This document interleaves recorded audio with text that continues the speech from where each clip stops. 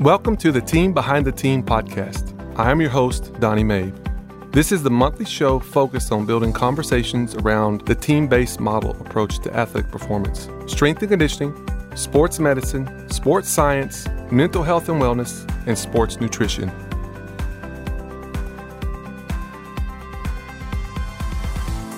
Welcome to the Team Behind the Team podcast. I'm your host, Donnie Mabe. Today, I am super excited about our guest. We have a very special guest. He's a good friend of mine, Brett Bartholomew. Brett, how are you doing today, Coach? I'm doing awesome, Don. How are you? I'm doing Big great. Don. We have got Brett in the studio today, and he is in town speaking at our clinic. Coach, thank you for coming in. It's always a pleasure. Want to talk about you just a minute. I know a lot of your followers may know who you are, but if you have never met or listened to or followed Brett Bartholomew, he is a guy that you need to make sure you pay attention to. Brett is not only a keynote speaker, he is a performance coach and consulting and a best-selling author. His book, Conscious Coaching, The Art and Science of Building Buy-In, is a #1 bestseller in sports coaching on Amazon and a #1 bestseller in business, #8 bestseller in business and leadership in Amazon, and a top 100 bestseller on Amazon. So if you've not read his book, you'll need to get it. Coach, we're excited you're on the show.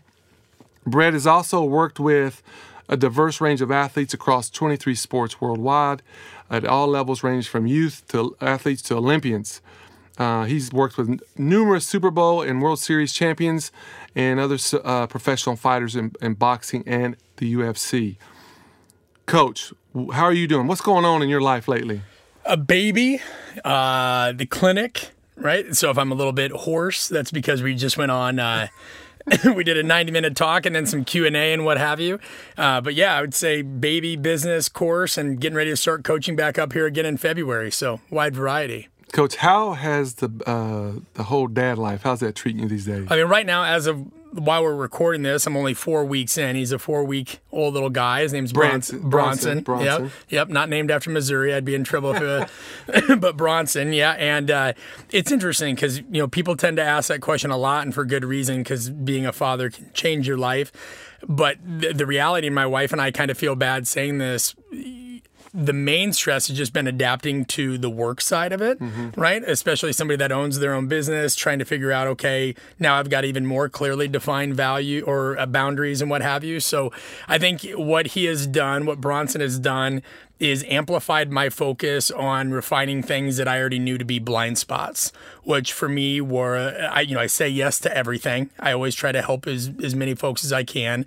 And sometimes I'm not as good with my time management as I should be. And so he just continues to make you redefine what is a priority, what's the need for the now, and what do you need to do as opposed to what would be nice to do. So I think that, but other than that, 4 weeks in, right now we're just trying to keep the little guy alive and enjoy every moment with him. Coach, I tell you, I'm a dad as well. My wife and I have 4 daughters, and I remember our first daughter, Isabel, when she was born.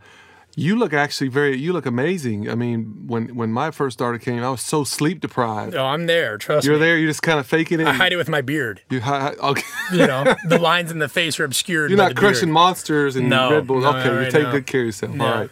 Well, congratulations Thank on Bronson and your beautiful wife, and I know that's got to be a joy and delight. You got to meet my wife at some point. I know I'm gonna have to get out there and say. For those of you listening, you don't know this, but the last time Coach Mabe came out to my neck of the woods, I got big timed. He made no time. I said, hey, you're not that far from us. Why don't you come up? Why don't you train the garage gym? And he said, Coach, sorry, just not on my agenda, and flew right on out of there. And that's an example of why you don't post on social media. But cool. Coach, I know we know you well. We love you. Maybe there's some people that don't know your story. Just to provide context as we get into the show today, can you take a moment and just kind of go back and introduce yourself, kind of own your career? How did you get in this profession? Share your journey a little bit, how it's led to where you are and what you're doing right now. Sure, I'll try to do that without boring everybody, because a lot of how I got into it is detailed in my book, and that was probably the hardest chapter of the book to write.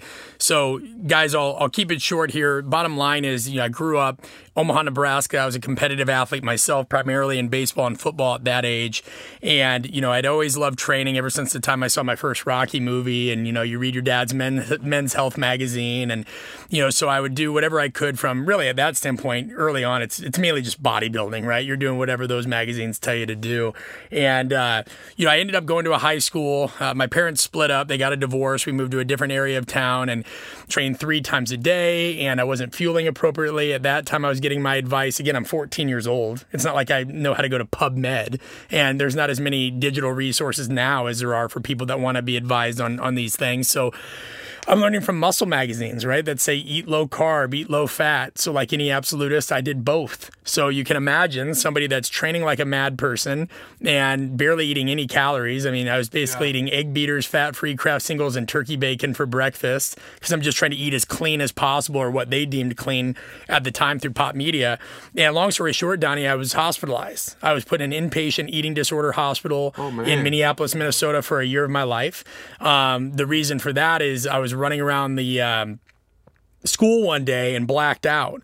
And I woke up and I was in a doctor's office, and I was told that my heart, kidney, and liver were all experiencing some level of failure or extreme weakness. So I had to be put into a cardiac arrest ward within that eating disorder hospital. They chose that because they felt like, hey, this is the place that's going to get the weight back on them. And truth be told, at that point, I mean, that is classified. It was technically anorexia NOS, so not otherwise specified. So it wasn't me not trying to eat to try to get thin, or binging and purging, which are classic eating disorder type things. A lot of it was a manifestation of just OCD, depression. Those things were my outlet. So I was put in a hospital where, 5:30 in the morning, you are weighed in a nightgown every day. Your blood is drawn every day. You have very restricted privileges. The room that we're in now, which for those of you that can't see this, which is all of you, imagine just kind of like a smaller living room or a den. And you're put into an observation room the majority of the day when you're not eating hospital-approved meals, where you're under constant surveillance and observation. They want to make sure that you're not fidgeting. They want to make sure that you're not doing anything to basically burn calories through non-exercise thermogenesis. And by they, I'm talking about licensed medical practitioners, doctors, nurses, psychiatrists. I mean, this is a ward that in totality helps people. Right. Very rarely did they focus on the person. You're kind of a symptom coach, Mabe. And so you're starting to hopefully key in on some key things that have influenced me as I started to get into coaching, where guys, frankly, some people lost their lives as a result of this treatment. People weren't able to reach them, even though they were subject matter experts. So, long story short, after I did get out of the hospital, and that's detailed in my book, I knew that I wanted to learn everything I could about rebuilding the human body in the appropriate way, because the hospital was a really toxic experience. It really didn't help that much. So got into strength and conditioning, went to Kansas State for kinesiology, boxed competitively, started training other fighters in exchange for my training, got an internship at Athletes Performance, went back to the University of Nebraska to volunteer because I wanted team setting experience. That led to a master's or a graduate assistantship at Southern Illinois University. SIU. SIU, yep, where I was in charge of about 6 to 7, 8 sports total by the end of it, and then assisted with basketball and football. My master's degree was in motor learning, specifically in attentional focus and cueing, which is, again, what got me more and more interested in the impact of communication and the science behind coaching strategy. And then went and worked for the pro sports side of Athletes Performance for 6 years. A lot with special forces, military, major minor league baseball, NFL, everything that you read off earlier, and a couple other stops in between, and then started my own company, Art of Coaching, in 2017, and the rest was history. So I'm 33 going on about 84. It's aged you. That's the fastest I've ever tried to go through about, 15, 16 some odd years of my life. So hopefully I didn't put anybody to sleep. That's impressive, Coach. You've definitely, the thing that I definitely admire and respect about you is that you've been across all kind of different avenues of sports performance. Obviously we're working in the college right now, the collegiate. You've worked in the collegiate. You've been in the private. You've been in the pro. Looking over your resume and career, what did you like? What was there different aspects? Did you like college? What did you like about college? What do you like about the private now? Kind of speak to that a little bit. Yeah, one, I think that having experienced a lot of different things, first of all, I think it's a huge misnomer that these are all wildly different from one another. There are far more similarities than there are differences. And there were a lot of things that, I didn't believe. So when I had first transitioned into the private sector, it wasn't because I didn't like college. It was because I remember applying for 2 jobs. One had already been filled by the time I was leaving my GA. They just kind of did that whole HR thing where they posted it even though it was filled. And another one I made it to the final rounds for, and then I think that head strength coach got fired. So then everybody got, and I needed a job. And so there was a great opportunity at Athletes Performance who was doing some really innovative things at the time. And there were a lot of coaches that worked there that had been in the team setting. And they specialize in a lot of movement-oriented principles. And I also knew that I'd get a wide range of being able to work with military, youth. I just wanted to make myself a weapon early. Like I wanted to get as many different varied experiences as I could as a coach, so I didn't have a ton of biases, or so at the very least I could challenge those biases. But I remember people tell me, when you go to the private sector, it's just personal training. You won't do this.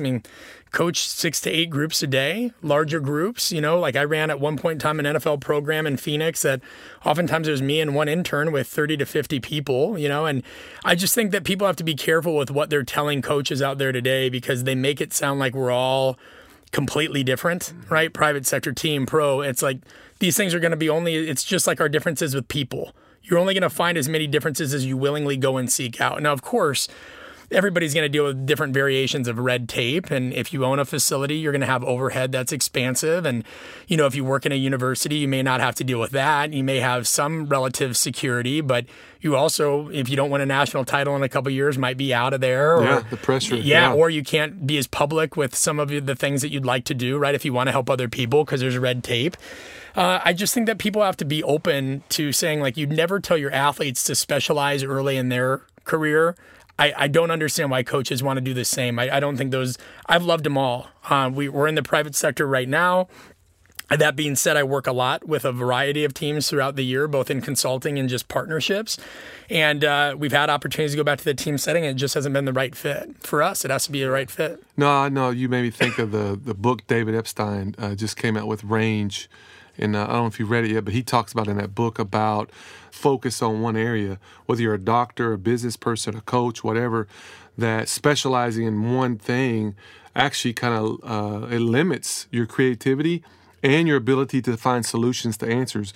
Because at the end of the day, whether you're in a private facility, college, pro, whatever, we all have problems. Mm-hmm. We all have a certain limited number of resources. We have authority structures in place that we all have to report through and work through to be successful. And so, I totally agree that you definitely want a broad range experience. Coaching is social in nature. And so who right now isn't dealing with some level of miscommunication or lack of buy-in or some other kind of asymmetry within their environment? I don't think there's any coaches out there that have it all figured out. And if they do, that doesn't last long. And sadly, it's tough for me to think that we needed somebody like David Epstein to write a book like that now so many coaches quote, when inherently they knew this to begin with, right? It's something that we all espouse. But that's another issue kind of within our field is we're more likely to listen to outside authorities than we are to listen to each other and really be open about certain things and struggles and strategies. And that's got to change long term. Yeah, I'm curious, just going back when I was listening to your kind of your resume and your career journey, you worked with a lot of sports. Did any of the sport coaches, did you learn anything from them, have any influence from them? Any sports in particular maybe that, whether it was basketball or track or anybody that kind Sure, yeah. You learn from all sorts of folks. I remember somebody that taught me a fair amount of ineptitude that I had at the time was the golf coach at Southern Illinois at the time. I believe his name was Leroy, but don't quote me on that. It's been a while. But I remember he had come down one time to the weight room and said, "I don't want my golfers doing any of them football lifts." And I said, "Well, what do you mean by that?" And, of course, he started talking about cleans and squats and snatches and deadlifts, multi-joint movements that because of the fact that some football players do those things that they're perceived to be football lifts, right? He starts telling me that he wants them to do step-ups and they want to run 2 miles several times a week and a wide variety. And at the time, I probably didn't have the social intelligence that I would have liked to have said that I had. And I did what a lot of strength coaches do is, it was like, Coach, you understand how these movements, whether they're deadlifts or cleans or what have you, can actually improve golf performance. And of course, I drum up a bunch of research on rate of force development and driving distance and how it can enhance, physiological outputs. Right. I thought, and I go up there and he goes, son, you think I'm going to read these? And takes them and throws them right in the trash right in front of me. And I'm sitting here and I leave that office thinking he's the problem, when I realized later on, like, that was my approach was trash. And that's actually why I don't really like when people espouse that whole start with why. I think that's well-intentioned, but it doesn't matter if you have the right why if you don't understand how to navigate the what and the how. Because I always tell people, like, that's fine if you want to start with why, but then make sure that you really take a look at deep diving the how. That just taught me, like, know your audience. That was that, because there were other times where I was able to bring him down and show him exactly what he really wanted to see. Let's say we were doing some rotary aspects, med ball or Kaiser or what have you. And I'd strategically plan it out so he came down and saw that, and then he loved it and would let me do whatever he wanted in the weight room. Yeah, that's good. It's good talk. I know it sounds manipulative. But. Yeah, I got a question for you later on. Hopefully we'll get to it. But so kind of part of this show is just the team behind the team. In today's landscape in athletics, specifically college, I'm sure you see it in pro and private, there's a shift towards this team-based performance model. How would you describe a team-based performance model? What would be your words, and what are the positives of that or challenges? Yeah, a lot of this was stuff that was inculcated in me at early days of athletes' performance. A team-based model, whether private, pro, or anything, is just something that is seamlessly integrated, where you have no walls, metaphorical or literal, between what different departments are doing so that there's transparent communication. It's hard to be a part of a team if everybody's really scared to share their thoughts or ideas because of criticism and all of those or repercussion or something. Right. And there's some inherent politics and power dynamics in every organization. I think, again, the mistake that most people in sport and in sports performance in general make is that our field is somehow unique. Almost every profession has some level of integration that they have to manage and navigate. And I just think that what we have to deal with is everybody feels like there's so much on the line with athlete, player, health, wellness, safety, their own jobs, all that it makes people button up. And so we oftentimes pay homage to a team-based approach or not being siloed. And in reality, a lot of it has been lip service. People aren't doing as much of it as they should in the way that they should. So I think it's just transparency, not being afraid to be wrong, not being afraid to give ground to gain ground, and understanding that, it's a level of complexity. It's not about one person or one department's agenda. It's about how it's all got to fit into really set the athlete and the individuals that we're meant to serve up for success. Yeah, that's good. I like the way you said that right there. I think you made me think about when I was in Australia about a little over a year ago, and I've shared this before, but just seeing I think we're at the New South Wales Institute of Sport, and just kind of showing where all their performance team where their office. They really didn't have their own offices.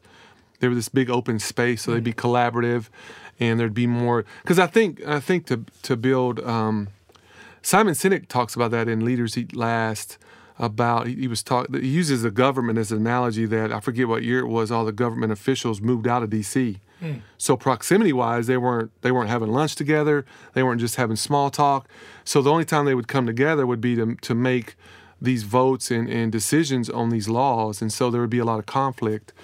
But they didn't have that relational rapport and built some trust there on the front end so that you could have those tough conversations. Yeah. And so I think, looking at the performance model today, I think there's going to be a shift at some point towards being more integrated and not being, like you said, siloed, because I think that's a real issue sometimes is being in your little silo, there's not communication. Yeah, without a doubt. Lip service, like you said. Right. And the issue that compounds that, though, Coach Mabe, is that we can have the perfect org chart and walls down and proximity and all that, but also if we don't encourage coaches to become more skilled communicators, that's not really going to matter. Like an org chart long-term isn't going to solve issues in performance.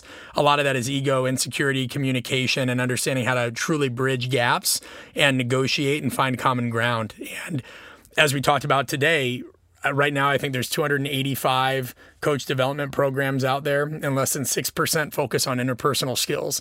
That's a big part of what we're trying to do with Art of Coaching. Well, you go back to, the thing as I've gotten older, not only as a coach, but as a husband and as a father, the level and the power of communication. One of my favorite quotes is by Ed Cole. It goes like this: where communication is cut off, abnormality sets in. It's a great one. And so when if you can communicate, but if people are not hearing you, if there's not a connection, you're really not communicating, right? Yeah, I mean, to build off that, one of our kind of company log lines is more successful interventions are the result of more successful interactions.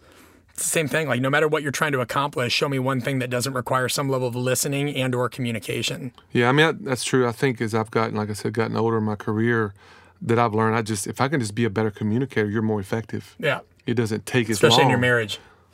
Amen. That's right. That's right. You got to be a good communicator. There's different ways. You got to learn that love language. Trying. For sure. Shift gears just a little bit. If we were to come to watch you train some of your athletes during one of your sessions, this is Coach Brett's session, what would we see? Paint us a picture with your words, and what would we see? Yeah, I think that, so I'll paint you a picture, literally. A picture that I have in my office is Frank Sinatra leading the Count Basie Orchestra in his favorite hotel, wearing a baseball cap and a really casual shirt.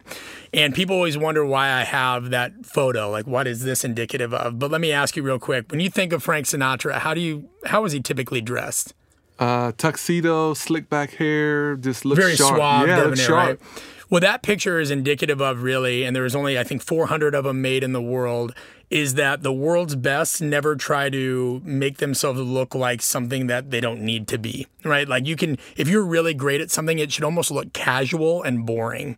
And that has always been something that I've always looked at, is I think the best performers, the best coaches, it shouldn't look crazy. There shouldn't be any awe-inspiring tactics. Yeah. You should almost be a little bit bored, because it's in the unseen where the great things are happening. So if you came and watched me, listen, you're going to see similar things you see with many coaches in terms of soft tissue modalities, a relatively thorough warm-up. We're going to see exercises and drills that excite the neuromuscular system and things that challenge all aspects of, just strength development, all those. What I always tell people is watch the interactions. When I'd go watch people observe Dan Paff, and they'd ask him, it was almost wasted questions. They'd ask him about technology and what he thought about this rack versus that rack or whatever. And, Dan, who wrote the foreword for my book, would come over and be like, nobody asks about actual coaching anymore. And so he was one of the earliest supporters. So I think what I think you'd see strategic interaction that is patient and purposeful. Even whether I'm using a certain type of language, whether I'm gesturing, whether I'm not correcting an athlete, even if they're doing something wrong, even if I'm not correcting him at the moment, there's a reason why. I'll have people come shadow and they'll be like, well, you didn't do that. And, on that bounding exercise, he didn't achieve extension. And I said, that's his third rep. And it's his first week doing it. Like, I get it. So I would like to think what you would not see is a lot of overcoaching. What you would not see is a lot of dictatorial type of leadership. What you would not see is a bunch of needless novelty. So I know I answer that in a turned around way of, here's what you would not see, but hopefully that also gives you a clear idea of what you would see.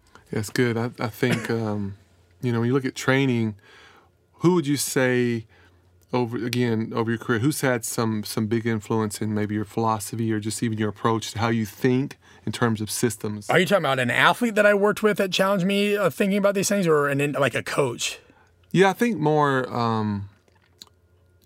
just who's kind of had that voice over the years when you sit down to write a workout, or your thought process is to address key objectives with athletes. Who's influenced you the most, you think? I would say it's an amalgamation. I mean, listen, I'll be honest, I've never had a true mentor that was with me every point in my career that influenced me. And I used to be really bitter about that. And now I actually think it was a strength, because there were so many influences, right? There was who I learned under Jared Nesland at Southern Illinois was ruthless at making us defend our programs. And he would make you get detail every single thing you had to defend as if you were in a court of law. And I loved that. I really appreciated that about him.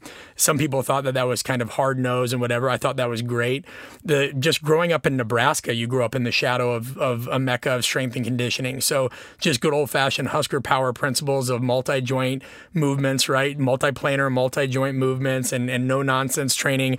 And then, of course, my time at Athletes Performance with Mark Verstegen. I mean, people have a dramatic misunderstanding of what a lot of that, I mean, before him and people like Vern Gambetta, who also was an influence in terms of how I look at movement, there was really not a whole lot of folks out there that were taking the same attention to detail that you saw in track and linear speed or acceleration and applying that to multi-directional movement. And, API back in the day, now people would know it as Exos, but to me, they're very different companies. Athletes Performance was an environment where coaches would openly challenge each other and be like, hey, you thought that was a good session? You can do better. What are 5 things you need to improve on? And it was all came from a good place, but it was competitive in a healthy way. So I'd say, just from the roots of where I grew up, the graduate assistant situations that I was in, and then of course the Athletes Performance, and then there was one gentleman, Victor Hall and Dan Paff and Stu McMillan were 3 people that when I really started talking more about psychosocial aspects, when everybody else thought I was crazy because all I used to talk about was periodization and agility and all those things, they encouraged me to keep going. So those 3 deserve special recognition for jumping on early board, and Dan was huge. No, and I love, thanks for sharing all that. I think it's so critical for, if you walk in and you look at a coach and you look at him training and working with a team, you've got to know the background of that coach and how they were raised, hardships they went through, their family that they were part of, the different coaches they were under, the adversity, dark seasons maybe they went through, things that had a big impact on them, things that didn't, because that goes into part of who you are and who I am. And I think that's always, it's kind of like that old country saying, man, when you drink out of a water hose, you're going to get a little taste of the hose. No matter who, if the water's going to be great, but there's going to be a little taste of the hose in there. Everybody's different, right? Yeah. And to that point exactly, one conflict I had early on in my career is there was an athletic trainer that didn't really care for the way that I coach because I'm pretty intense, depending on the context or what have you. And she had said that. She goes, I just don't understand why you coach, why everything is always so loud and intense and what have you. And I was probably maybe 25 at the time. And I realized that she had no idea of my background of that, again, at 15 years old, I was hospitalized for a year of my life, nearly died. And when I got out of there, it was inculcated in me pretty clearly that you don't have long on this planet. I had family that died really young. My dad lost his dad, my grandfather, when my dad was only 12. My grandmother suffered a major heart attack. I've had family members die of cancer. So urgency has always been in me. And this idea that I'm probably not, I don't know how long I'll be here. And I'm grateful to be here in general from coming out of that hospitalization. So yeah, I coach intensely. And I don't do it to try to garner attention. I don't try to do it to assert dominance. I try to do it because at the end of the day, training to me is nothing more than a tool to teach other people what they're capable of. And you don't have many opportunities to teach them that lesson in impactful ways, so we don't have time to waste. So that was an example of, a lot of times that would kind of turn, not a lot of times, but in that circumstance, it turned a colleague off to my approach because she didn't know, she hadn't drank from that hose. Yeah, that's true. Talking about training a little bit more, technology is just on the rise. And it seems like every other week you turn around and there's some new gadget or, device that can capture data in training. Do you use any technology? And then kind of what are your thoughts on some of the technology just being used in training today? Yeah, I use what I can. Now, what I've determined to use now is based on, experience that I had when, at API and what have you, we would always have people coming in and trying to hawk the latest and greatest just because they want to get those things in with partnerships, right?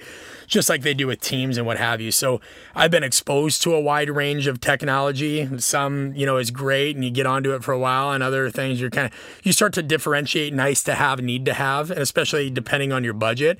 So I have to make it very clear. Any technology I use now is 100% out of my own pocket. Yeah. And I own a self-funded business, right? So I think, of course, if you have the budget, it's great to use things like force plates with relevant software that tells you what that data means.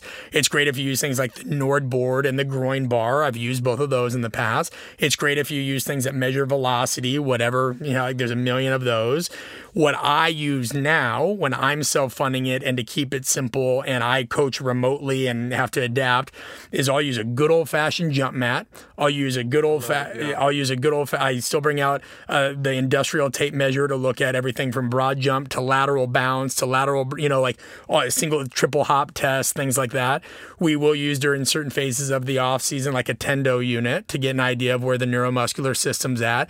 I've used something as simple as a hand grip dynamometer. I mean, CNS. Yeah, when I've been abroad and relatively situations where you don't have access to much, if you give me a hand grip dynamometer and a jump mat, and then you know what? Just data that you've collected through the strength programs and the phases, you should be able to tell a good bit. Now, of course, we also we're not talking about assessments as a whole. You're staying on technology, but I will use just easy to sign things that are sent to guys for medical waivers and all those pieces, of course. But yeah, we try to look at the CNS, we try to look at biomechanical deficiencies, but at the same time, I just feel like coaches right now need to be understanding of the fact that they're probably doing too much. You need to put blinders on to a point and say, right now, if your job depended on it, what are the 3 things you would utilize? Because it's always easier to add.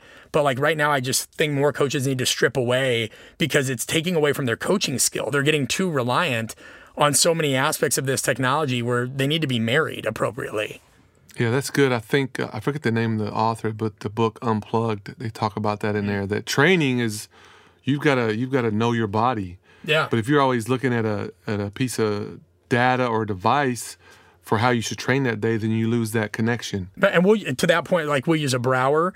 There are certain times where NFL guys, they do not want that Brower to come out because one of them, defensive lineman, every time, instead of just comparing where he's at from the beginning of the offseason to later on, once we've gone, he just keeps comparing himself to where he was at the combine.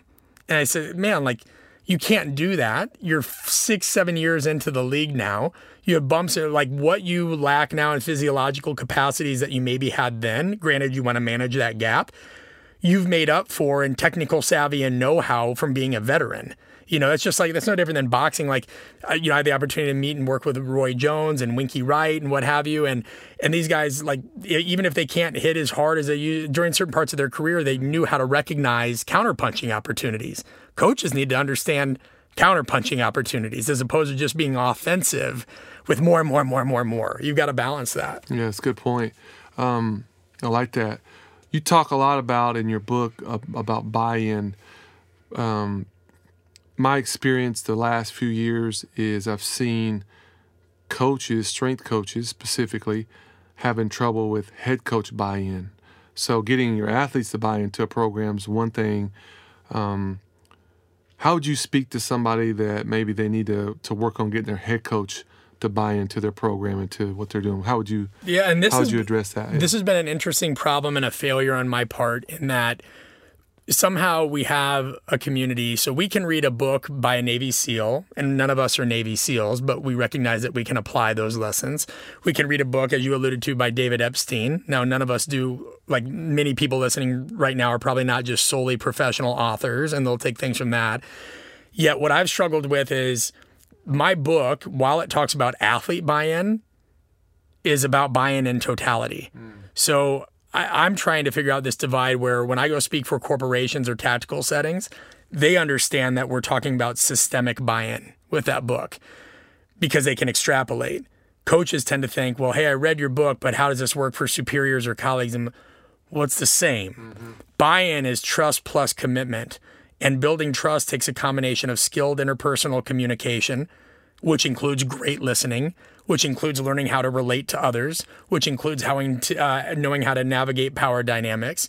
And of course, those are all set precedent for how we do that with other folks. So, when you think about buy-in, if we had to bastardize it and consolidate it to 3 things, or really 4, I always say research, relate, reframe, and reinforce. So research is, if you want to gain buy-in or the trust of somebody ethically and responsibly, you need to listen and understand what their pain points are, what their fears, what their struggles, what their tendencies are.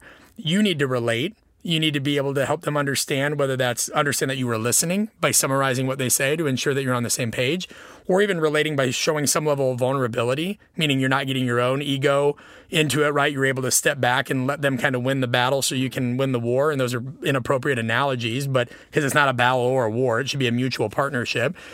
And then you want to reframe. Like every time you talk to them now, once you know more about their wants, needs, drives, desires, fears, and what have you, and they know a little bit more about where you're going, that you're listening, reframing is now you've got to change your language, Coach Mabe, so that everything you speak to coincides with what they value most. And then you constantly have to, the final R, reinforce that. It's a long-term partnership. Yeah, it takes a while. And that's the key. That's why in the book I say one of the biggest elements that people struggle with buy-in is time. It's not going to happen on your time. It's not. That's a relationship. It's a negotiation, and it's a partnership. You're not going to make somebody fall in or out of love with you overnight, real love, right? You're not going to make that's almost like saying, hey, if I get my athletes under the squat rack or what have you, I expect instantaneous results. Now, sure, somebody, if they're being contrarian, can say, well, you get enhanced motor unit recruitment right away. They know what I mean. You don't get direct, non-ambiguous transfer to sport immediately. You have to look at buy-in the same way. Yeah, and I like that. I think for younger coaches that, or even some older ones too, I think the coach is going to buy into you as a person before they buy into whatever you got. 100%. And so I think just being, like you said, just having those skills, relatable skills of how to just have a just normal relationship first, kind of let that. I see coaches that get so caught up in the program part of it. They try to assert themselves. Yeah, and versus just, hey, who cares about the program right now? Just worry about making this connection and this relationship first. Once you get that trust, then you can get the commitment like you just said. But unfortunately, it's hard to be surprised that that's what coaches do, because that's what they've been taught to it's almost become fetishized. Like coaches try to assert their superiority or credibility through their programming methods, right? Like that. I mean, growing up, that's all I ever heard about is, are you a West Side guy? Or are you an Olympic guy? Are you this guy? Again, think about the divides we've talked about just on here. West Side guy, Olympic guy. Do you use tech? Do you not? Right? Like in terms of people will have what kind of tech? Are you private sector, collegiate, pro, high school, whatever? I don't go into doctors or dentist office and hear people be like, you an orthopedic surgeon, you a brain surgeon, you a wisdom tooth guy or a molar guy. Yeah. And like our field divides and seeks to assert itself so much that it digs itself a hole. And no wonder we don't get along with many superiors or colleagues, because we're so worried about proving our value instead of providing value. Mm-hmm. And that leads us astray. Very true.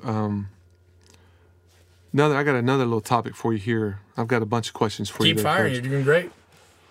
So one thing, I'm so interested and intrigued. You're an author, a best-selling author. What was that process like writing that book? Hated it. What was bad? What was it? I'm a kinetic individual. Yeah. I think best while moving or while interacting. So I tend to think more clearly through conversation, through self-reflection, through movement, all those things. And trying to write a book where you're just stationary. You have to sit and and it's silent, and you don't want to read other people's stuff because it could influence your work too much. But at the same time, you have to do some due diligence. Like there was no playbook that was passed down to me on how to do that. I started writing it, probably, it came out in 2017. I probably started writing it maybe in 2011, 2012. And that went through, then, you change jobs and you move, or you have different things going on in your life. And at the time, you don't even know it's going to be a book. You're just putting something down. And then I got married in between. We had moved again. And so, and I think actually what encouraged me, or the thing I actually have to give credit for actually getting it written, is I had left a job in Los Angeles. It just wasn't a good fit for my wife anymore. We had turned down a job in the NFL a year prior, and it wasn't because we didn't want it. It's just timing. We had already accepted this other position. And I only say that because if I had taken that job, I really don't think I would have finished the book when I did. And so it was only when I was like, all right, we're going out on our own, and this is all up to us. Like there's no safety net. I'm not a trust fund baby. My wife's not a trust fund baby. I need to get this done. So I went on my own, started, I was coaching athletes from 5 a.m. to 11 at night based on this place that we had to rent out when they'd let us use the gym. And it was just it was awkward for me because I'd gone from now coaching all these pro athletes and doing this to now even having to do some elements of personal training again until we made the decision of where we were going to move. And then I would write from basically 11 p.m. to 2 a.m. and then get up and do it again. And I had to invest a lot of money because we self-publish. So now you're looking at what it costs to do hire an editor, what it costs to hire a graphic designer for the cover, all these things. And, I'm a strength coach not having made much money. So it's equal parts rewarding, harrowing, frustrating, enlightening. You learn a lot about yourself. I always tell coaches, my best advice for coaches now, because I hate when people are like, get your degree, get an internship, like tell them something real. Put skin in the game. Mm-hmm. Like do something where the consequences are very, very, very real. Learn as much about yourself as you can, metaphorically taste your own blood, and then you'll start to know what you can do. Because, one thing that book helped me do is it helped me move from what was essentially early on, I'd criticized so much of what I saw. And I realized that was because I identify with somebody that was, I'm in the trenches, I'm doing this, and so much of this stuff out there is crap. But then I had never tried to communicate something to a broader audience.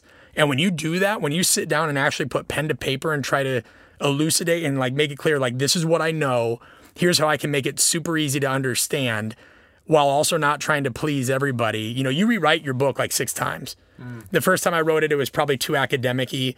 And then it's funny because now in its current rendition, people are like, well, yeah, it's a good starting point. And then there's other people that think it's too technical. So that's when you learn you'll also never make anybody happy.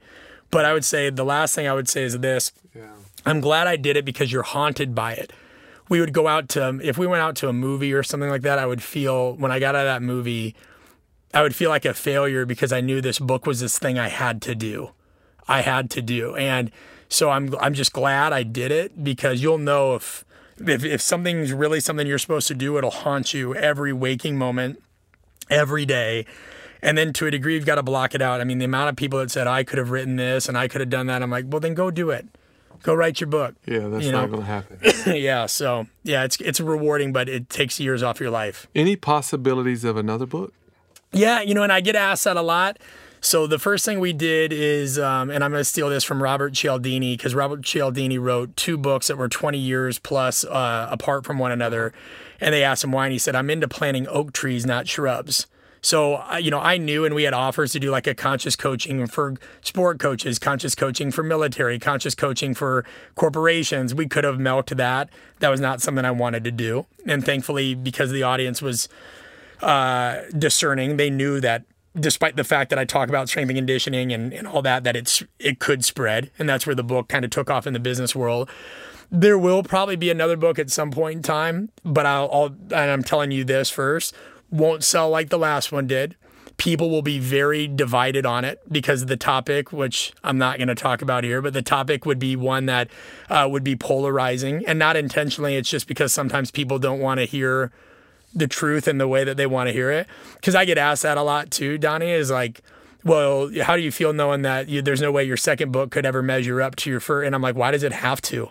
Like, I'm not worried. I self-published something. Clearly, I'm not worried about book sales. It's a blessing from God that the book is translated into 6 languages and over 100,000 copies sold. But I thought my mom would read it and my brother would burn it. Now, we did do a follow-up to the book. I wanted to explore what it was like making things in different mediums. So the book came out in 2017. Yeah. In 2018, I made Bought In, which is an online course that was made for people who wanted to go deeper and be more immersive. So I like that. Yeah, that's good. Yeah, we did that because I think too often people get caught up thinking they need to write another book. I'm more in line. We live in a digital age, right? You talked about how technology is pervasive in training. Well, it's also pervasive in education. It would behoove me just to think that a book is the only way I can reach people. So we have more than 500 coaches in that online course, and that's only a year old or a year and a half old. So yeah, we're taking our time with it, and I want to plant an oak tree when and if it is time. I don't want to plant a shrub. Well, I mean, I like that. I like that analogy, the oak tree. I think, you need to keep doing what you're doing. You're definitely making an impact and influence. There's always going to be people that that are going to hate or not like or criticize. But typically those are the ones that aren't doing much. They don't do anything because if they're really happy, they don't criticize. And so those are the ones you gotta just be silent with those guys and just keep moving. So keep doing what you're doing. Yeah, I appreciate that. Likewise. Yes, sir. I want to talk a little social media. Sure. So social media is not only here to stay, it's not going away. Would you agree? 100%. We have a whole podcast on about that. It's never going anywhere. What would your advice be? So this is even recent for me. This is a current kind of experience I've had. I run into coaches today like, social media, that's not for me. That stuff's bad. I'm not going to get on that and blah, blah, blah, blah, blah. So you got that side of it, right? But then you go all the way to this other extreme. When you start talking about us as professionals, younger coaches posting things on there that's really sometimes a bad look. I'm not saying it's right or wrong, but it can influence or have big impacts on the perception of our role as strength coaches. What advice would you give to a younger strength coach that maybe they post all the time? But then what about over here, this other extreme of like these older coaches or some coaches like, I'm not fooling with social media. Yeah. I mean, simply put, social media is your resume to the world. So that's my advice to people is put out, it should be led by values, not vanity. And listen, I know if I wanted to have 1 million followers, it would be a bunch of pictures and videos leveraging, my athletes' notoriety, doing all kinds of crazy drills or half naked people. Like that's not what I'm about. So if you follow me, it's pretty straightforward. It's about, I've posted a lot of things over the years. We do some training, but now a lot of it is coaching, leadership. It is about my life, communication, what have you.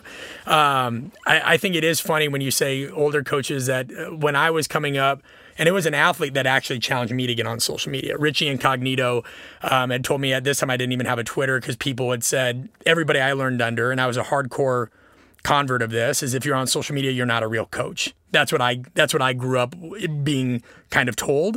And so I adhered to that. And then I remember one of my athletes, Richie, had said one time when the group was having a water break, he goes, "Why aren't you on Twitter?" Instagram wasn't really around at this point. And I said, "Real coaches aren't on social media." And he goes, "Oh, that's funny." He goes, "Because you educate your interns and you tell us why we're doing certain things. Like you don't think there's anybody else in the world that could benefit from your insight." And I'm like, well, I'm not a know-it-all. You know what I mean? So like, I'm sure there is, but like, that's not how I want to come across. And he goes, "I think you got your audience wrong, brother." He's like, "If you think that there's people out there and you're not doing what you can to help them, then, you need to redefine what it means to be a coach in so many words." And so it was him of all people. And people can say what they want about his mental health struggles. He's one of the best. He's just a great person. He is. And people don't know anything other than what they read in the tabloids or whatever. But, that challenged me. So I started looking at what can I change? Because that's kind of like saying I'm not going to post or whatever and it's bad for you is like living near the beach and you hear there's drownings that happen occasionally. So you're not going to teach your kids how to swim. You'd just rather move away from the water. Like no matter what social net, we live in a time of digital networks and social networks and all those things. And I also heard coaches say, "Well, I'm too busy." Elon Musk tweets. Richard Branson tweets. So really, here's the thing, Donnie. Our field's excuses, 99% of them are masked or thinly veiled insecurities. People will come up with it, whatever reason they want to say, but it's imposter phenomenon. They don't want to be judged. They don't want to be criticized. That's the key. They don't want to be criticized. 100%. They don't want to be criticized. They think they'll lose their job because if they say something stupid or look inept and like whatever, they don't want to be criticized. It all goes back to skin in the game. It all goes back to skin in the game. The younger coaches, I already said it, value's not vanity. It's your resume to the world. You can never take those things back because even if you remove a post, that's a digital catalog that will live in the, internet ether forever. Don't overthink this stuff. Yeah. Like I used to think that if I posted it had to be something that would like wow, the thought leaders of our field. And now I just do me. And if you like it, great. If you don't, whatever. I had a conversation, to piggyback on what you're saying. This was just recently with a coach. Great coach, very knowledgeable, has a great job, doing a wonderful job with the athletes he's got. And so I asked him about this. Are you, if I go to Google you or whatever, not on LinkedIn, not on Twitter, not Instagram, nothing. Dangerous. And so I said, but then, hold on. So then we were having this conversation about career path and getting promoted and move. I said, today your resume is online. People aren't looking at your piece of paper. I'm not saying you got to go crazy on it, but you need to get your stuff dialed in. You need to have an online presence that's current, and it gives people a snapshot of what kind of coach you are. That's a powerful platform. You have control, and you can paint that picture. You need to do it with integrity, obviously, but you're missing the game. Yeah, I mean, and you make a great point, and our mutual friend Ron McKeefery talked about that. If you don't own your own digital real estate, you're leaving it up to somebody else to draw what conclusions they might, and that's just the truth. It is. And it doesn't matter. People need to get it through their heads that it doesn't matter what you like in this world. It matters what you can adapt to. Yeah. Brass tacks. It just is the facts.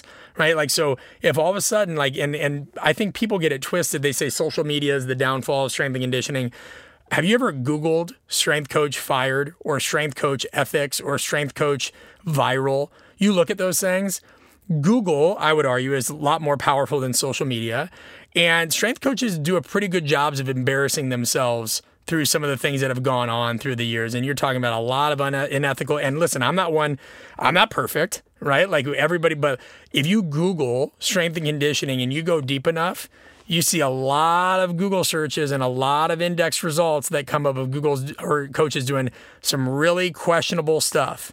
So even if social media didn't exist, I always tell people, social media didn't create more idiots. If anything, it actually puts a spotlight on the ones that you should avoid, right? But it's a good way to look at it. Yeah. And before, listen, that's to say before social media, there weren't people doing unethical or ridiculous things. During colonialism, people would try to advertise themselves to be something. Charlatans go throughout the history of time. The Wild West, somebody would sell colder ice than somebody else. And so I love it when there's always something to blame. You're usually to blame, and that's collective. That's myself too. You have to take a hard look, which is why I'm so visible. As I say, well, I'm not going to tell other people to do things I'm not doing, and my stuff's not perfect, and it's not for everybody. But you know what? You'll know who I am and what I stand for. Yeah, and I think too, Coach Brett, I think if you're going to stay relevant and you stay current with the profession, you've got to at some point have an online presence. Other professions, if you don't stay current, you don't move up. Yeah. You don't advance. You don't stay relatable. And how much more? And I'm not saying, again, I know I like what you're saying, because just because there's some bad stuff out there doesn't mean you got to join the bad stuff. No. Just do what you want to do. And I think the key to that is you got to be authentic. And I think that you need to have the right motive of why you're doing it. I know when I first started doing some of that, I would struggle with this kind of pool of being accused and judged. So you're accurate in that, of being a self-promoter. Mm-hmm. So I would struggle with that. So you know what? People can just go ahead and misjudge me or whatever that I'm self-promoting. But you know what? I enjoy what I'm doing, and I love trying to help people. And at the end of the day, you can call it what you want. Yeah, let's be real clear. What's wrong with, if you feel like you're doing something that has value and you're doing it ethically, what's wrong with trying to share that with other people, right? There's so much doublespeak there, because think of everything, right? Do these people that say this, they work for teams or organizations that have a budget, and that budget is typically allocated through alumni or some other donations, or it's privately funded by the team owner. But at the end of the day, if anybody wants something to be allocated within a budget, if somebody wants to be able to utilize resources that upgrade their department, how do they think they get that money? Through promotion and fundraising, right? So when people say, well, I'm not a self-promoter, I'm not this and that, no, but you're reaping the benefits of other people that are doing promotion and marketing for you. And so it's one thing if you're a self-promoter that's doing things that are unethical, or you're trying to present yourself as a know-it-all. But no matter what, you're marketing to the world regardless. The people that say, I don't promote myself and I'm not on social media, are marketing themselves as these old school people that don't they're marketing even by default of not. The absence of a feature is still a feature. Mm-hmm. That's the bottom line. And so they really don't understand. When I walk through the airport in Atlanta, I see, and I think it's down here, it's a cancer research hospital in Austin, and it advertises what they're doing from a cancer research standpoint. Coach, that's advertising, right? Now, do I look at that and think, well, that's not sound ethics, or that's inappropriate? If they were doing it for the right reasons, they wouldn't need to advertise. Wrong. Like public relations, if people want to increase the use of Metro Transit in New York, guess what? They need a public relations campaign to tell people why. If you want to draw attention to a helpful product, a new form of technology in the weight room that might benefit your athletes, those are all forms of marketing, impression management, and all those things. So I just think it's funny when coaches say that they don't want to self-promote or market, yet they engage in those behaviors every day. They try to make their programs appealing to their athletes. By being in coaching, here's a bomb, you're in marketing by default. You're taking a message, trying to distill it in a meaneful way to an audience. Yeah, Dan Pink's got a book, Daniel Pink, To Sell Is Human. Oh, that book that changed my whole thought process. Is that we're all in sales, 100%. whether you like it or not. You may not say you're a salesman, but you're in sales and because of the human relations side piece of it, and you got to build influence and you got to persuade. Be honest with yourself, right? And that's a lot of what my doctoral work is now, is on influence, persuasion, power dynamics. Because what I learned is writing great programs was not enough. It is not enough because it doesn't matter how well written that program is if the athlete doesn't put out the type of effort that you want from it, or if somebody organizationally is stifling what you're trying to do because of their agendas, right? So most people in professional sport organizations or elite sport, just like with elite organizations around the world, are not finding a lack of success because they're not writing the right programs or they don't have the right base ingredients. It's because of power dynamics and agendas of other people that have ulterior motives. If you don't understand those things, how are you going to combat them? What would be some simple just steps and advice? Somebody's listening. They want to try a little social media. They've never done it. They've shied away from it. Now they're realizing that, hey, I need to kind of start doing some of this. What would be some simple advice you give to somebody who's just starting out? Sure. Yeah. I mean, I always tell people, and this is where I don't worry about the self-promotion anymore. Look at the resources we put out. I have a whole course that addresses ethical behavior around this, and it kind of coincides with what we talked about earlier. If you're just starting off with social media, it's like same thing if you're writing a book. Write what you know.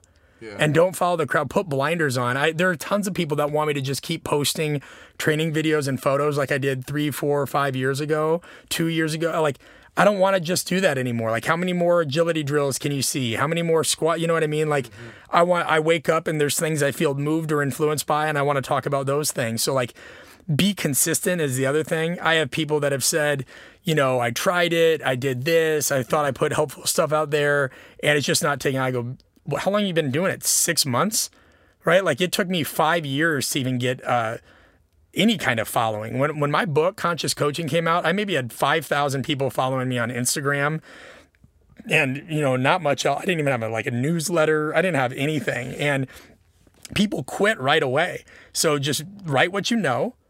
Be consistent. Yeah, quit worrying about everybody else. Be authentic, yeah. Yeah, who are you? Like, if I can look at that, the first 16 photos or posts I see should give me a fairly clear indicator of who you are. And you know what I found, Coach? The minute I quit worrying about all that stuff, the minute I quit worrying about pleasing everybody and wanting everybody to see me a certain way and whatever, I got more of a following and a loyal following, and it was a good following. Yeah. And I got rid of the toxic people that just want to, you know what I mean? They're like, and it's relaxing. Like, so on my posts, like, people can see my goofy side, people will see the serious side, people will learn about my son, my thoughts around coaching.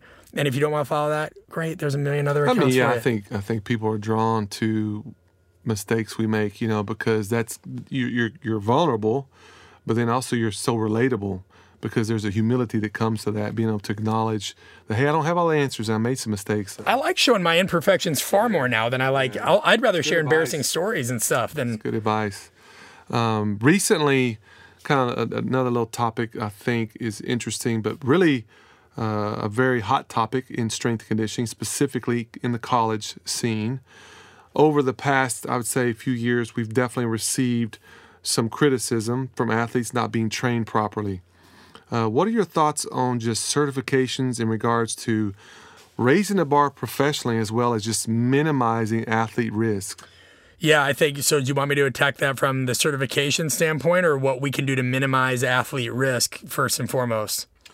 I'd love to hear your thoughts on certification, but then, let's hear your thoughts first because I got my thoughts too. So on the certification. Yeah, what's your thoughts? I think right now, transparently, our governing bodies could be doing more. I think they've gotten tone deaf I do. And I'm like, listen, I'm a paying member and I have my CSCS and my RSCC and all these other things, but I think that it's gotten a bit tone deaf to the field. Now, granted, like I'm biased, right? Like I'm putting information out there that is about the art of coaching and relationships and also dealing with burnout and financial management and things that real coaches are struggling with. Yeah. And I've been told that that latter topic in particular wasn't relevant enough to get CEUs, which I thought was really interesting because we had more than 3,000 coaches per a third-party survey say that they deal with aspects of burnout, financial issues, student loan debt, anxiety. They're not sure if they can stay in the field. And we were told point blank by a governing body that just stuff they didn't view it as relevant. Now, they try to kind of shield that with saying, well, what we're saying is it's not a part of our certification type information. I'm like, well, maybe it should be because we need to focus on allowing coaches to be able to actually have a sustainable career. Now, I want to keep it on topic with what you said. You talked about athlete safety, health, and all that. Because that's the end game. They're keeping them safe. Yeah, well, 100%. But like, I mean, they're not mutually exclusive. As a coach, you can have a career that you are able to keep your athletes safe, but you're also able to see your family and make some money. Mm-hmm. I always love it when people say it's like they act as if our profession has to be either or. And that's like the first book I was ever given in the field was like First In, Last Out, which is basically a connotation of saying like, in which it was given to me, like unless you want to work obscene hours constantly and not have a life, you're not going to be successful. And there's a balance to those things. So I think that, the way that we've treated, whether it's certification or whether the way we've addressed issues within strength and conditioning in totality, that has a reflection of what we've done with athlete health and safety. Like more people need to get involved as opposed to just speaking up. We have so many strength coaches out there that clamor for solutions, yet what are they doing? What are they doing? That was the biggest point I had to check myself is I could complain about a lot of things and I used to, but until I started trying to put stuff out there, books, courses, podcasts, whatever, I realized that like quit complaining about the dark if you're not going to light a match. So I'm encouraging the answer to your question as direct as I can be. If you think you have solutions, get involved, and getting involved does not entail you telling these governing bodies what they should do.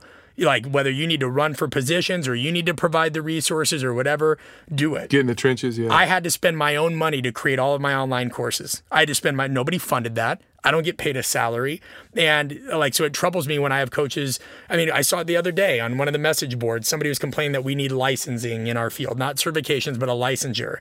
But these people have been complaining about this for years. Okay, great. Then create a proposal that, expands upon a curriculum or a path, and then let's figure out what that needs to be done, and then get the necessary people on board. Believe me, if people can figure out how to shoot rockets into space that land themselves back down on that very pad, a group of strength coaches can figure out how to improve some things. But they just expect the governing bodies to do it for them. So I think it's multifactorial. I think it's insidious because our governing bodies for sure can be tone deaf to some things that need to be improved, and that you don't always feel supported as a strength coach. At least I don't. I felt like the minute I got out of the team setting, like I do feel like our governing bodies are very much geared towards just team, and there needs to be more unification of what we're doing, right? Like other fields have unions, other fields, like we talked about. I agree with that. NFLPA, they have a players association. Meanwhile, we're all fighting each other, and then we have organizations that we wonder why there's so many issues, right? And then more coaches just need to learn more about, like I said, business, ethics, strategies. Get involved, spend your own money, or quit complaining and find a way to make it work. Yeah, no, I like all that. I also feel like, on the athlete risk, I think that there's, and I know this is a bit, you talk about this too, but you look at the culture and the power structures in different teams, and I think, you look at the amount of pay that some of our coaches are getting in some of the revenue sports is getting very high, mm-hmm. which comes a lot of authority and weight. Right. And so I think that, you look at who's being hired, how they're being hired, you look at hiring practices, and are they just good buddies mm-hmm. that you're bringing in? Most of the time they are. Yeah, and so I think it's going to be more just from my experience in the field than just a certification. Oh, without it, they got to be unified, like you said. There's definitely a stronger unity needed, but then there's those other pieces too. Well, I mean, your colleagues are part, so that's why when I created that online course, Valued, that was the goal, is to provide coaches with an alternate MBA of sorts, because your resumes and your connections aren't enough. So we wanted to create a resource that bridged fields and gender gaps and age gaps. We got Donnell Boucher, Coach Hootie, Andy McCloy. We got people in collegiate, pro, private, whatever, a bunch of other coaches, a financial manager or a financial advisor provided resources, a lawyer. And we try putting that together because what we're trying to say collectively is nobody's going to do it for you. You know what I mean? Like, it shouldn't be the expectation that these improvements in our field are going to be done for us. You've got to be a part of that, you being a collective us, right? But then the issue, Coach Mabe, and what I challenge you on is even when these resources are available, but what we've learned is most coaches don't want to take to them because they feel selfish, they feel guilty. What we've heard, well, you know, yeah, like I have trouble with this, I have trouble with that, I feel stuck, I'm burnt out, or I'm not sure what to do, or it's a toxic organization and I can't leave because I got a family. But then it's like, well, hey, there's a resource that can help you. And they're like, yeah, but, you know, I just feel like I shouldn't do it. Like, if I'm in it for the right reasons, I shouldn't be focused on these things. I just need to give more. And I'm like, yeah, oh, yeah, keep pouring from an empty cup. See how that goes. Or, yeah, the oxygen masks have fallen from the plane. Don't put yours on and see how many people you can help.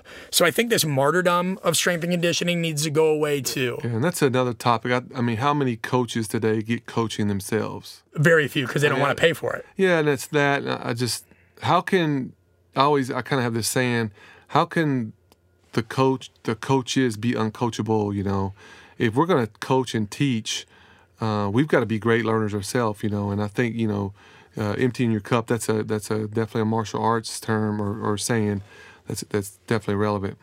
Good stuff, Coach. Where do you see our profession going? What's the next big thing? Do you see something on the horizon? Have you thought about this at all? Yeah, I mean, I'm trying to put my money where my mouth is. I think if coaches don't invest in learning more about the psychosocial of aspects of influence, communication, interpersonal skills, and also coaches don't upskill their own knowledge of the business side of this field, I think you're going to be left behind. So when I say the business, it's everything I'm talking about, whether it's understanding social media, negotiating contracts, proper networking, all the things that kind of provide you with intangibles and more control over your own career. And then the social side of what we do and really diving deeper and understanding that the art of coaching is every bit a science as well. And so I think those are two areas that, and I'm totally right. I'm totally fine being wrong. I'll say that, you know, but at least I look at it this way. What allows me to sleep is I'm planting a flag, you know, but I just find it hard to think that in our field, we are going to, I mean, coaching by definition is social in nature. So why aren't we investing more in understanding social science? But it goes hand in hand with what you just said, Coach Mabe. Most people not getting coaching themselves because we all suffer from some element of Dunning-Kruger, of thinking we're better at it than we really are, or most people just don't change until change is thrust upon them. It's just like the athlete that won't listen to what he keeps pulling his hamstring and you tell him to do something and he doesn't do it. So he keeps pulling his hamstring. And then eventually it's like, there's going to be a tipping point where maybe they're going to listen to you or they're going to phase out. Same thing will happen in our field. Habits are so hard to break, especially not only lifestyle, but work habits, because you've always done it that way. Yeah, what do you feel like has been the hardest habit for you to overcome? Something that you knew was toxic or harmful, or like just kind of like you were stuck and you couldn't get over it for a while, and then you just realized, no, the way I looked at that was completely wrong. You know, like was there something you were a little bit hard-nosed or stubborn about? Yeah, I mean, I think probably similar to a lot of coaches, I like to work and just taking vacations, taking time away. You know, it's something I've been doing, I think, the past 4 or 5 years. I'll take the first part of January and just kind of reset and just do some stuff, whether it's take days off or go through a cleanse or something. But just, I think, making time for me. Yeah. And just making sure I'm good. And I think that has been, this past year, I think I've done more to try to take care of my body and just be in a better place physically and mentally than I've ever done. So what'd you do specifically? I've been, you know, I've had, just from playing ball, some old injuries kind of bother me still, but just in the past, just try to ignore that. But finally be like, you know what, I need to, if I'm going to be a strength coach and I'm going to teach people how to be in better shape and be better mentally, physically, I might want to do that myself. And so it's inconvenience at times, and you know, you don't have to put yourself in those situations where you're just always stressed out and not taking care of yourself. So I think that's been a struggle for me, but something I've definitely gotten better at here later in the last few years. So. Yeah, No, that's good. I appreciate you it's sharing it's not been easy. And I can still fall back into some of those, but it's something I'm gonna keep working at for sure. Yeah. And I'm definitely aware of it. So Sure. So you have a course, we've kind of talked about it, called Valued. And for the most part, strength coaches, kind of we've been talking about here, overworked and underpaid. We have a lot of young coaches getting into the profession, but we also have some really good ones who are getting out. Yeah. They're just done. Right. They're burned out. Low pay, long hours. They don't have the support. I like how you said that earlier. What can we do, Coach? I mean, as across the market, and I think even collegiately specifically, to increase our value, not just how we're perceived, but monetarily. What are some things we can do to do that so we can have a better quality of life? Yeah, I mean, I'll give you, it's obviously hard to consolidate what is 10 hours of course material because we walk through all of that step by step in the online course. But just a sample of some of the topics we discuss within that is, one, you have to understand that you have to make your job and what you actually do a lot more complex than meets the eye. A lot of coaches get wrapped up just in being a strength coach, right? And Donnell Boucher talks about this a great deal in the course. He talks about ways that, you have to bring value to other departments. You want to make your job description as complex as possible so that you have advocates at every level. I think that's a huge problem where it's great that people identify with being a strength coach. And listen, like, I have a beard. I'm from Nebraska. I like lifting weights.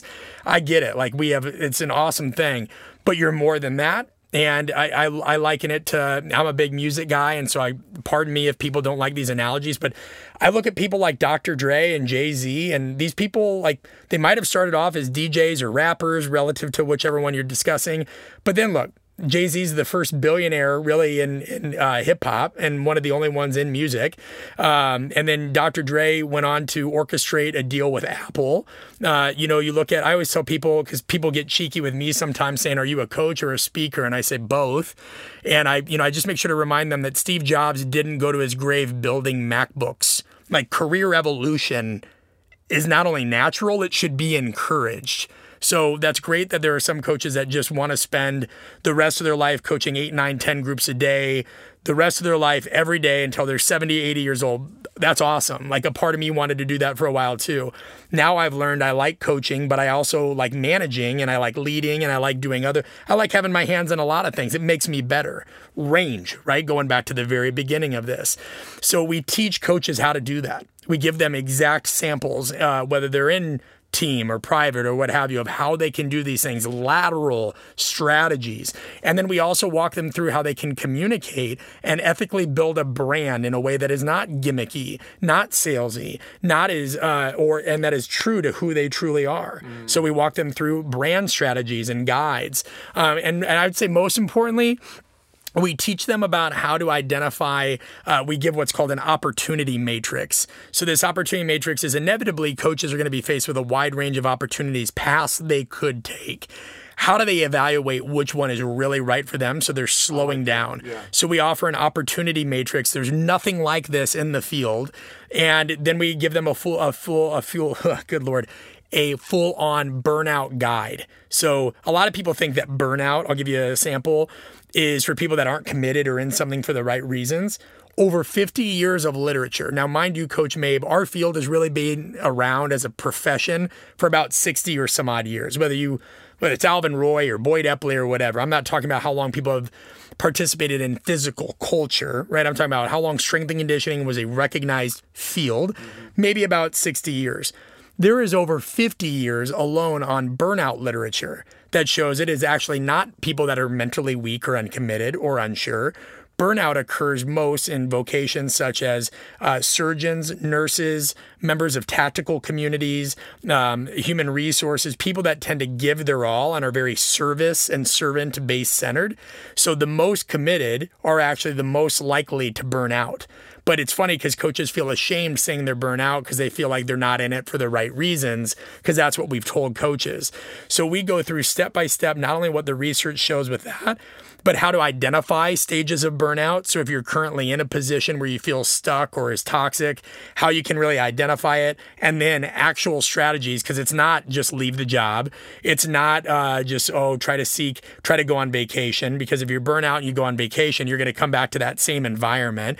All these things that we've been taught have been classic strategies of distancing yourself, excuse me, are not really what you want to do. So we give people a full-on guide for it. So it really is full-on from getting the job, advancing within the job, or securing your future. That's everything that the course walks through. But you've got to look at those areas if you want to take steps to the right direction. Yeah, I love that. I think that the way you used a word that I kind of use the word similar to you, but it's reinvent. Yeah. And I really do. I feel like over my career, I can look at tangible points or periods of time where I've done different things outside of being a strength coach within my profession that's helped assist me to develop skills in other areas that's not only piqued my interest, but has actually refreshed me in my career. Well, and again, think of what you just said, right? Things outside of strength and conditioning made you a better strength coach. When our athletes come into the weight room, by and large, Coach Mabe, are they doing sport-specific movements? Are they doing things that directly relate to sport or look like sport in the weight room? They're so different, yeah. Right. But we know that it improves their ability to perform in sport. Yeah. But then again, do you see the hilarity? Coaches they think the only way to be a good coach is by coaching. Mm-hmm. No, there's indirect methods to become a better coach. That's all I'm encouraging people to understand. And we provide resources that help them do that. So for me, it's been exhausting, I'll be honest, the last 3 years to try to convince coaches that they're doing the same things they're telling their athletes not to do. And not only that, they're getting angry about it, you know? It's true. Yeah, they're not taking their own advice. It's ironic. Yeah. What do you do for professional development personally? How do you stay sharp? Yeah, well, one is putting myself out there more. So, you know, I used to I'd read a book a week, I'd do this, I'd do that, and then I realized that that's great to consume information, but to turn it around and have to teach it is a completely another ballgame. That's so true. So I'm big, like while everybody else right now is kind of talking about how many books they read a year, I'm going the opposite way. I'm trying to read fewer books and do more with them. So that has been the benefit, I think, of the biggest kind of growth for me in the past 3 years is after I'm done with a resource, whether that's a book, a research article, or what have you, that either has to get turned in and adapted into something that fits with a presentation, freebie. We give out tons of freebie resources on artofcoaching.com. But I haven't learned from that unless I've done it, because that's great if I'm highlighting it and writing. But I think, again, creating has been a huge piece for me. No, I like that. I think that, I think when you're talking, I remember I took martial arts for years, and I'll never forget my instructor told me one time, and the light bulb came on. He goes, "You can come and I can teach you every night." He says, "But if you really want to get good at this, you need to start teaching what you know." Yeah. And I did, Coach. I started my own class. It's awesome. This was in Boulder, Colorado. He would teach in Littleton, which was a 45-minute drive. So I would take from him once a week. And then I started my own class in Boulder, and I got it up to about 7 or 8 people. And actually, you know, at the time, I think my highest ranking belt, I got somebody up to purple belt. I didn't really know if it was working. One night, after a couple years, I left my instructor's class, and the students they were like, "How are you getting good so fast?" I go, I'm just doing what you're doing. I said, "Oh no, you know what? I'm actually teaching." Yeah, teaching is the highest form of learning. So when he would teach me something, I would have to go to apply it to different sizes, different genders, and my teaching style improved, my thought process of how I analyzed it, because he talks about there's 3 views when you learn in martial arts. There's, if we're working together, you're doing a technique on me. So that's one way you learn you're doing. Number 2, I'm receiving it from you. Yep. And then the third view is that I'm watching you guys do it. Right. And that was the impetus behind doing, like, we do these 2-day workshops now called the apprenticeship, where it's that. I realized that I was going around and speaking, giving a lot of 60, 90-minute keynotes, what have you. But then I'd still get the same questions again and again and again. So I'm like, all right, I'm either doing a really poor job of communicating this, or it's just not the right environment and what have you. And, it's interesting. Now we run events that are 10% PowerPoint, 90% interactive. And, coaches have to take their own, they have to engage, they have to get involved, they have to get up and do role playing and improv stuff and video breakdowns. And teaching is the highest form of learning. So that's what I focus on in my professional development. I also seek I go to people outside of our profession because, again, most of the issues our profession faces have already been dealt with in other fields and vice versa. I spend a lot more money, to be honest. And it's not that I have a kid, I fund my own business, right? And I live a pretty simple life. Like, I'm not rolling in it. I maybe make $2 a book from every book sold on Amazon. That book cost me $25,000 to write. I'm being fully transparent. Each of those courses cost $25,000 to create. Imagine that, putting that on your credit card, being scared out of your mind because you're creating something that's completely dependent on you that hadn't even been created yet, but I had to secure the resources for the people that did the filming and all those things. And then it took me 8 to 12 months to build each course, in one case 2 years. So the point is I almost blacked out there for a moment because I'm trying to remember where we were at. But doing all these things, that there were real consequences if I didn't apply and didn't reflect and all that, like, helped me tremendously. And I just think that people need to up the stakes. That's where it is. You got to invest. So, like, most coaches will say, I don't have the money to do this. None of us, you're never going to have enough money. You're never going to have enough money or time.